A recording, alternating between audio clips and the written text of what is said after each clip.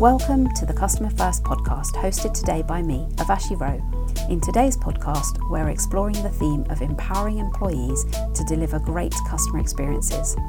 I'm joined by Robert Bolton, who is the global lead for KPMG's Centre of Excellence for People and Change. I'm also joined by Matt Campbell, who is part of the People and Change team at KPMG in the US, and Chloe Burton, who is Head of Experience Design at KPMG in the UK. Welcome to you all. Welcome everyone. Thank you for joining our podcast today. We've been discussing customer experience in this series of podcasts, and one of the themes that comes out very, very clearly is this interaction between employee experience and customer experience, and the fact that they need to be considered as two sides of the same coin. What I wanted to ask you is, have you seen a change in the way that businesses are thinking about this interaction? We now run a Future of HR survey every year, and we've kind of been running it for well over 20 years.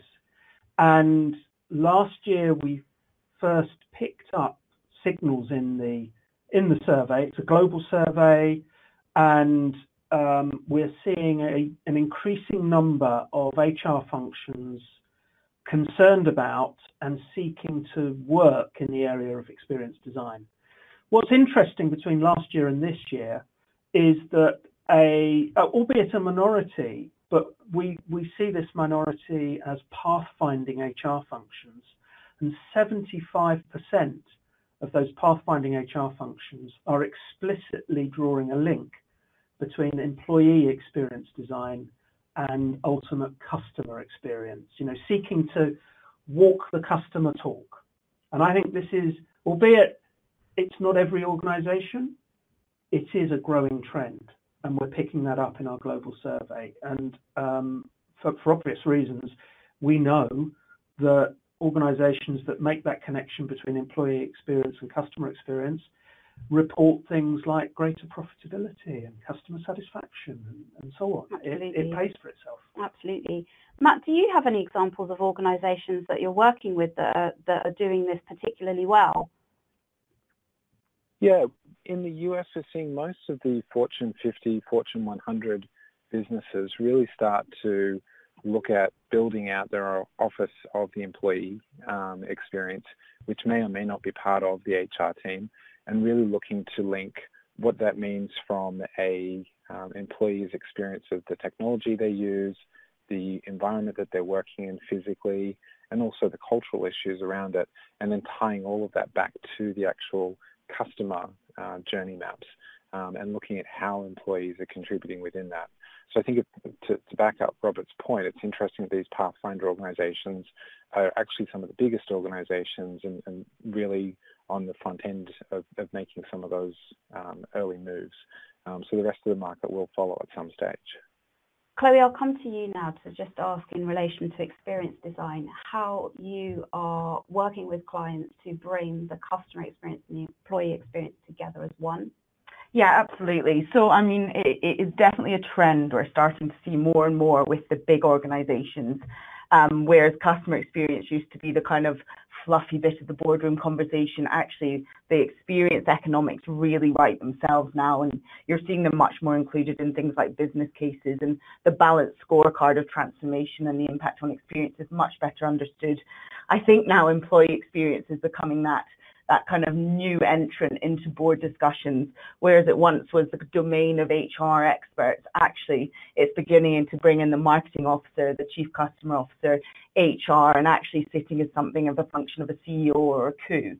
Now, how do you connect those journeys? That's the big question. Mm-hmm. And how do you set up these organizations to truly drive a better CX? I think that's what we're certainly facing into in some of our biggest clients in utilities and retail and beyond, actually. Mm-hmm. And it is really looking at the tools and techniques like voice of the customer, having a voice of the employee, that continuous listening, and then some tools like customer journey mapping, thinking of how the employee journey maps within that and the correlation to the pain and gain points. You can quickly start to see where transformation would have the biggest impact. Yeah, that's really interesting, actually, because in terms of organizations, employees are also customers. So how do organizations use that to their advantage? I think that employees, obviously, for many organizations, are customers. It's rare for our organisation, that our employees are customers. But when you look at retailing, when you look at other kinds of services, you know that as a customer and an employee, you have to experience the same thing. Otherwise, you're not walking the talk, and it's kind of hypocritical, actually, at the end of the day. And this is about being authentic and following through on values. And I know that in work that we've done, organisations where the values aren't matched with the way that people behave, values around customer, and then how leaders behave and how employees behave, then nothing ever sticks. You know, the thing doesn't bed itself in. And I think that's the big issue. You either pay lip service for this and you don't get the economic benefits that Chloe mentioned, or you have to do it root and branch, up, down, left, right, throughout the organisation. And to that point, actually, what role would you say that the C-suite has when it comes to making those connections through the organisation and then ultimately onwards towards the customer? Well, this is part, of course, of what we talk about in terms of the connected enterprise, which is, of course, a core facet of our point of view and consulting for organisations seeking to undergo digital transformation. There's no point in doing this in the front office, because those front office people will immediately experience, if it doesn't flow from middle office through to back office, because everyone's delivering a service to everyone else ultimately. We're all connected. And if it's only concentrated at the customer-facing end of the organisation and very poor elsewhere, then that ultimately has to be the accountability of leaders. And if leaders haven't sorted it out for the enterprise, it's not going to work either. Absolutely. Matt, what would you say are the risks that could be associated with that kind of top-down approach? Well, the big risk is that there's a dislocation in the organisation in terms of what actually matters. For people who are actually on the front line delivering services, if what they're seeing and dealing with every day doesn't line up and they don't feel reinforced by their own leaders in their organisation, it's going to be very hard to maintain that level of service. And we see that a lot in contact centre environments where people are really working in sometimes very difficult circumstances with a real lack of leadership support that then leads to high turnover, high issues in terms of the actual customer service metrics that they're delivering against. And we may be hitting metrics in terms of minimum call times, but not necessarily actually delivering good outcomes.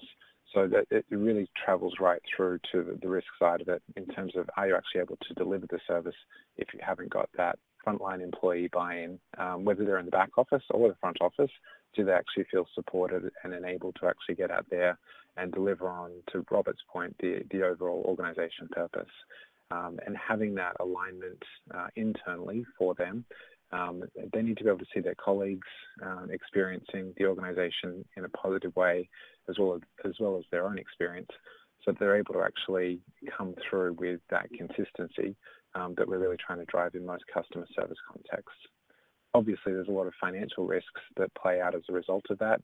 And a lot of the bad behaviour that you see in organisations is usually because senior leaders are talking about one thing, but their actions may not line up, and employees don't know how to resolve the internal conflict. And that's where those bad behaviours start to appear. I think that's a really good point. And I think if you flip it on its head, you know, what's the risk of not seeing your employees as customers of your own business? You know, when we leave at the weekend and we've got zero touch to purchase, or we've got, you know, XYZ, when we come in and have to do 5 different sign-ons and, you know, we aren't trusted, you have to open your lunch at the lunch queue, those kind of 6 pillars of experience aren't being hit in terms of empathy, personalization, and that integrity pillar. I think the other key thing is linking that purpose. So every business has talked very much about values in the past and historically.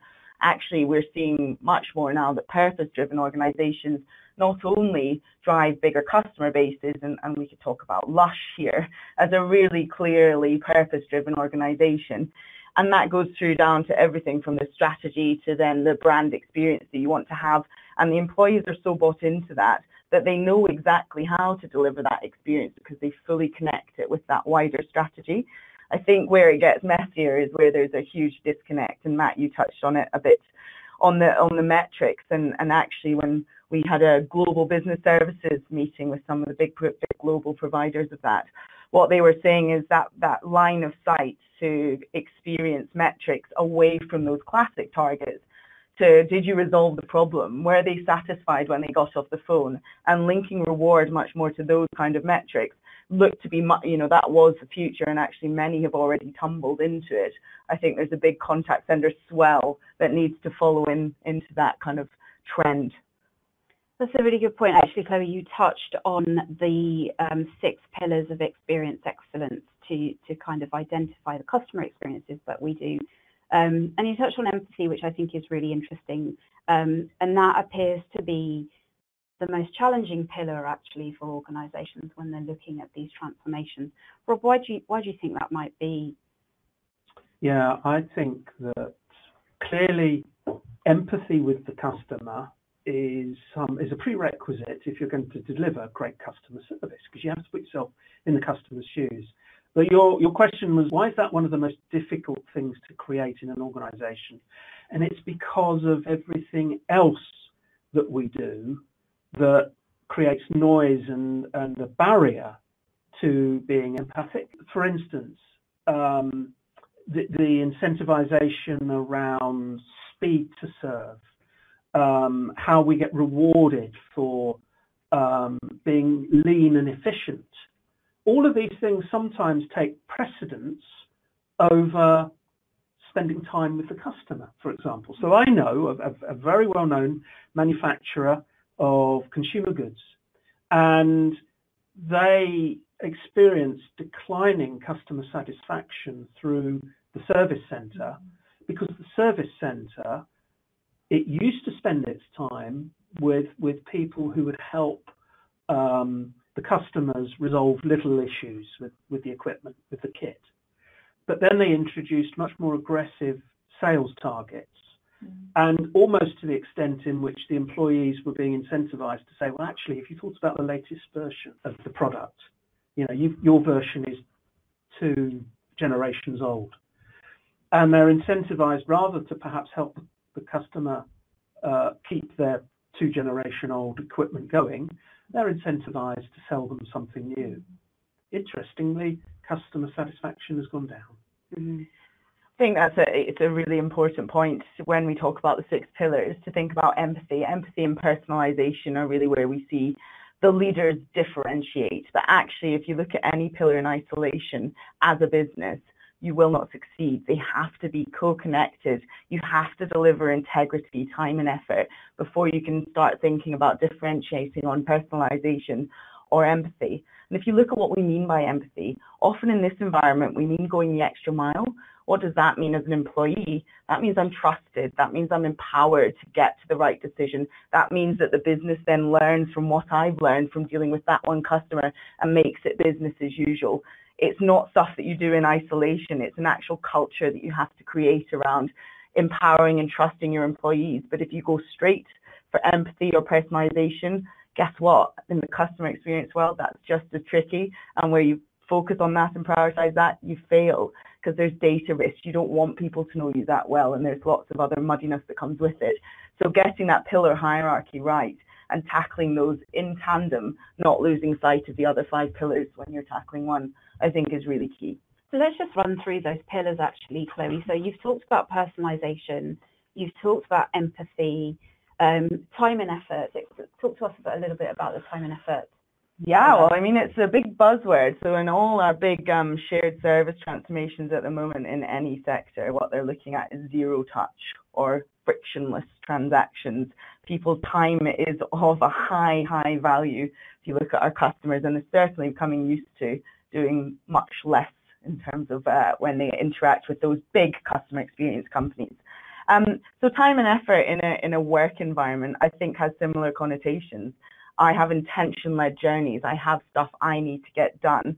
I don't really care if that's 5 different functions, if that's an IT and a finance and an XYZ. If I've, fallen pregnant and I need to understand what my maternity cover is, that could be 5 or 6 different functions of a business that interacts with.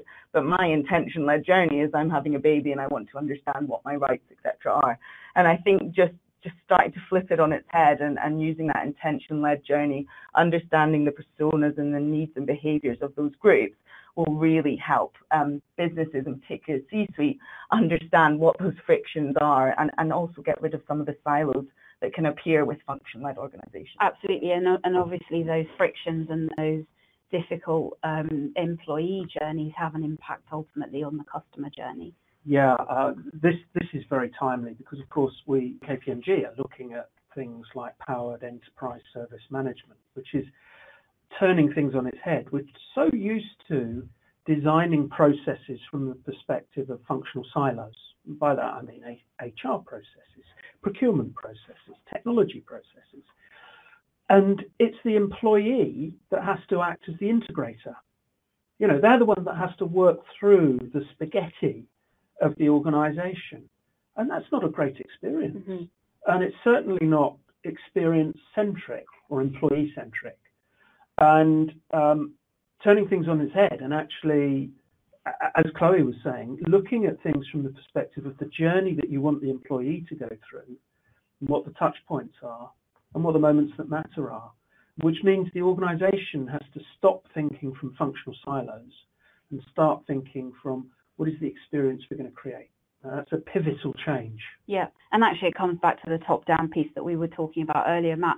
So one of our global KPMG international surveys of HR leaders, the Future of HR survey, I found it quite astounding actually that just 16% of senior management had made employee experience a top priority for HR. Matt, how do you think that organisations can inspire that culture of employee centricity and therefore customer centricity? Well, I think a lot of it comes down to how organizations actually think about the role of their employees. Many organizations still take a very mechanistic view and can see employees as part of the machinery of the organization. And to Robert's point, they're almost the grease that makes that machine work in terms of helping all the cogs actually work backwards and forwards. So when you actually step back and think about are our HR policies, are our business policies and processes overall actually designed to help an employee do the things we're asking them to do, that's a fundamental shift because now we're asking someone to have enough autonomy to actually go and deliver on things. So almost to some extent we need to unscript the degree of scripting that we've done because we've taken away that agency from employees to do that work. And I think when you look at it from a top-down perspective, that top-down view really is a very archaic idea when you consider that World War II, the military had already done with a fully top-down model and was very focused on mission-centered efforts. So we're asking people as employees to have their own mission and to take up causes, but then we take them off those causes and realign them to whatever the latest top-down thing is. So there's a bigger question within this in terms of how do you actually pull together all that sensory information that all of your employee base is picking up, regardless of where they sit in the organization, and start to integrate that information. And rather than trying to control it in a very structured narrative, how do you actually equip people with the ability to do the right things and understand that there may be a broader context that they need to work through in completing their tasks, but at the same time give them enough agency to actually go and complete those tasks. So there's a fundamental reshaping that needs to start occurring in terms of how we help people. So there's plenty of retailers and airlines who are well known for their part in giving employees a certain fund level that they can actually go and spend to delight and help customers.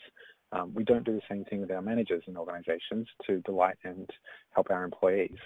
So there's lots of different ways that we fundamentally need to shift about how do we think about the role of an employee or a worker in an organization opposed to the privilege that we've given to customers in the past. Absolutely, and I think one of the examples from our customer experience excellence reports that comes to mind year on year is actually Ritz-Carlton, who I think do this well in terms of the way that each employee is able to make an independent decision to resolve an issue that arises with a customer there and then without having to seek management approval at any given time. It's not just those frontline employees, because I think many organisations do put in place employee initiatives to try and get them closer to the customer. But it's not just those frontline employees, it's those non-customer facing employees as well, actually. Potentially some of those in the more back office functions that are process driven or are dealing with some of the pain points that customers experience. Would you agree? Completely. I was involved with an HR transformation in a big global telecommunications company.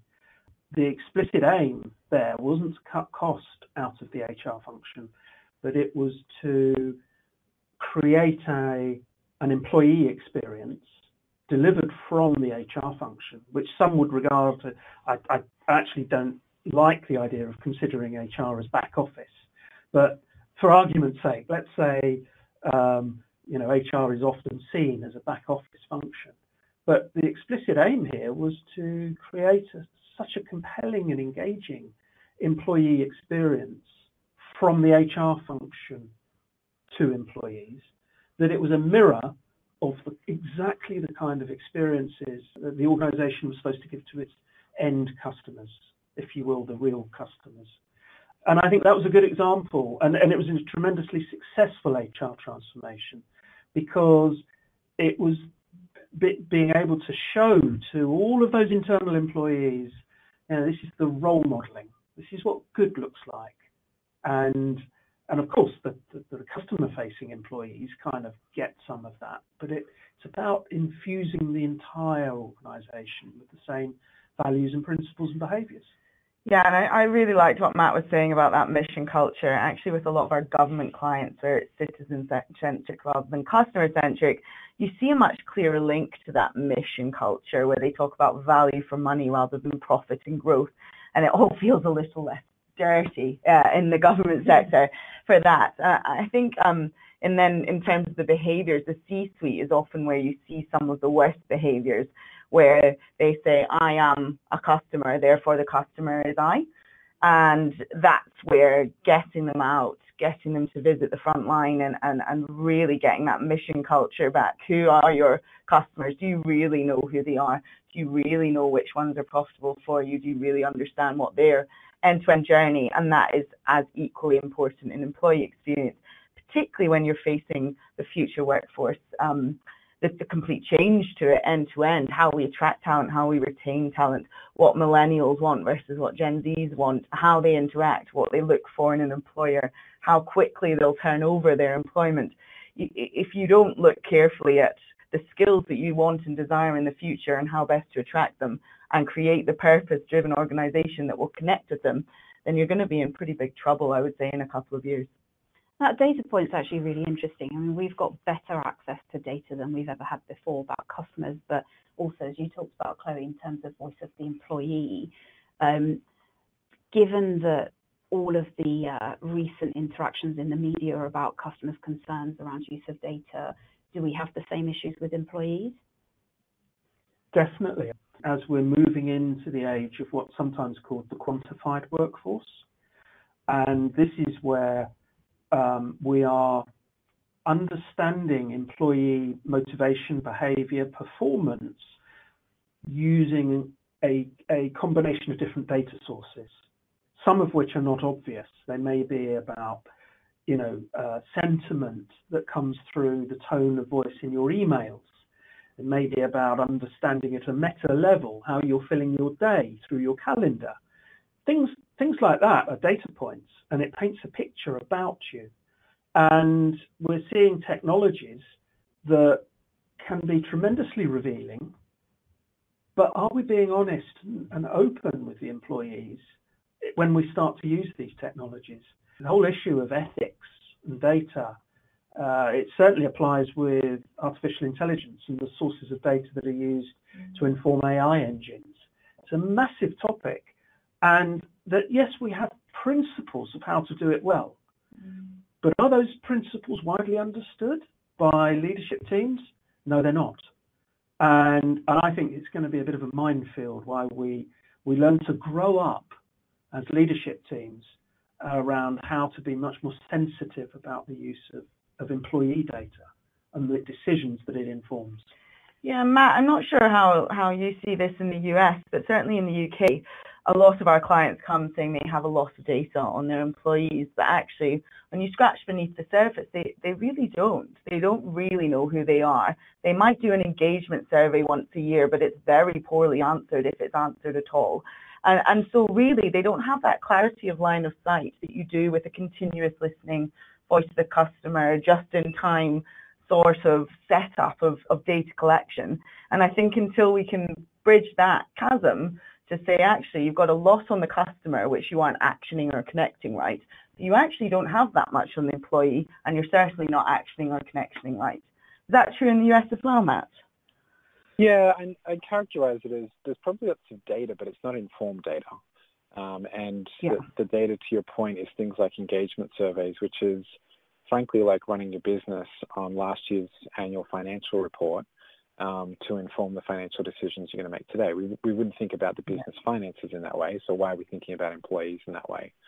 I think part of that as well is how, and in the US, there's usually pretty good response rates to employee engagement surveys, but I'd also challenge the value that a lot of those surveys are actually bringing at this stage, because everyone knows that we need to get good marks on our engagement survey in order for us to get our bonus.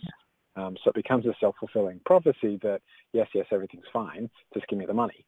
So it's a case of how do we actually, are we actually getting value out of that data that we are collecting? And how to actually do that in a more sophisticated way. We've been working with clients to start thinking through where does the relationship break down from an employee perspective, and what are their biggest challenges and pain points, and how do you start to prioritize what those issues are. And so, again, having a more informed data approach, whether it's through a continuous listening or something else, how you're actually looking at those ongoing small metrics rather than some of those big headline metrics that organizations like to hang on to.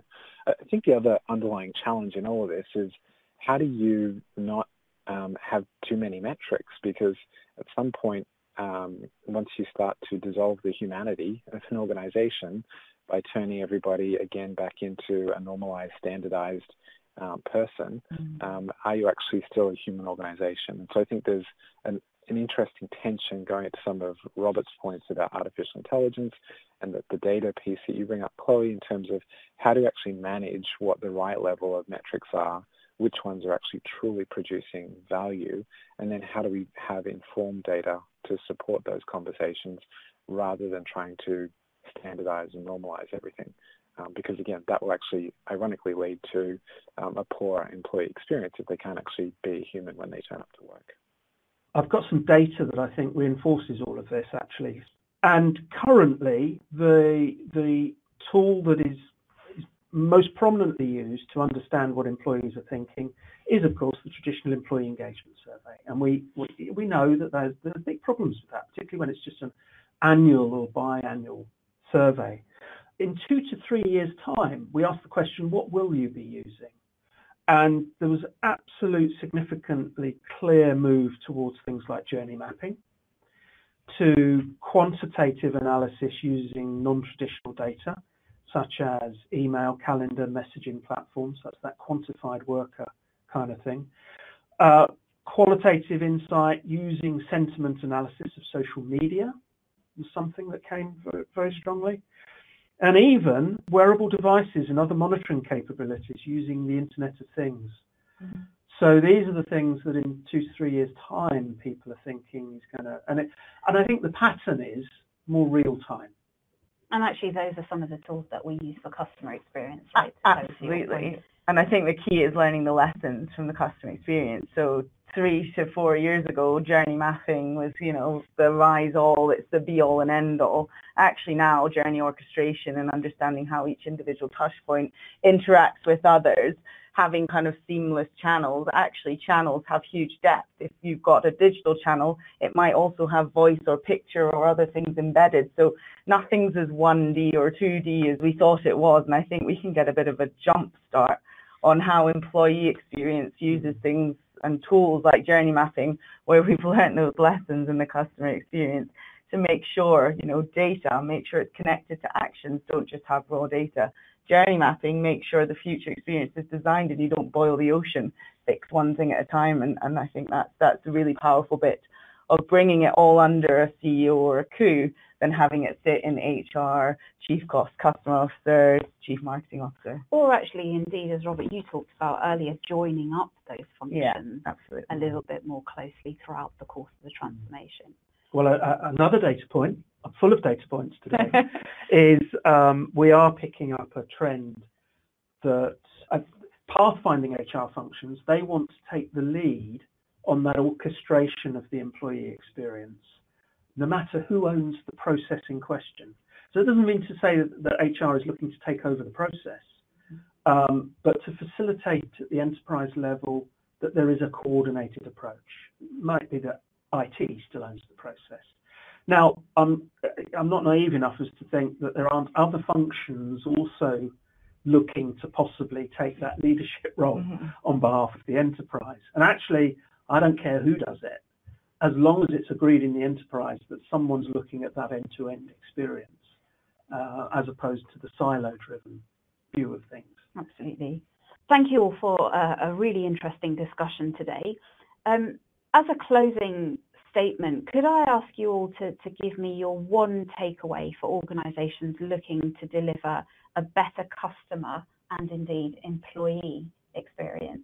A lot of the work that we're doing in the US here is not just journey mapping in terms of designing journeys, but also going back and looking at the expectations that employees had, and where from the employee's perspective, where does that actually change the model?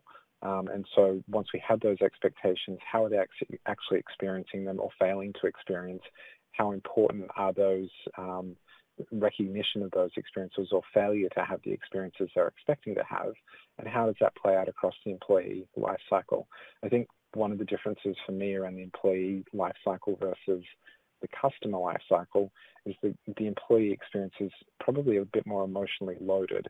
And so understanding all the expectations that someone brings to work around what does this mean in terms of their identity, what does it mean in terms of how they're actually showing up, their ability to actually fit into an organization or not fit into an organization, and the value that's attributed to that, and then what does that actually lead to for them in terms of their wantingness and desire to be part of the organization, contribute to its purpose, and then actually make that discretionary effort to actually go a step further.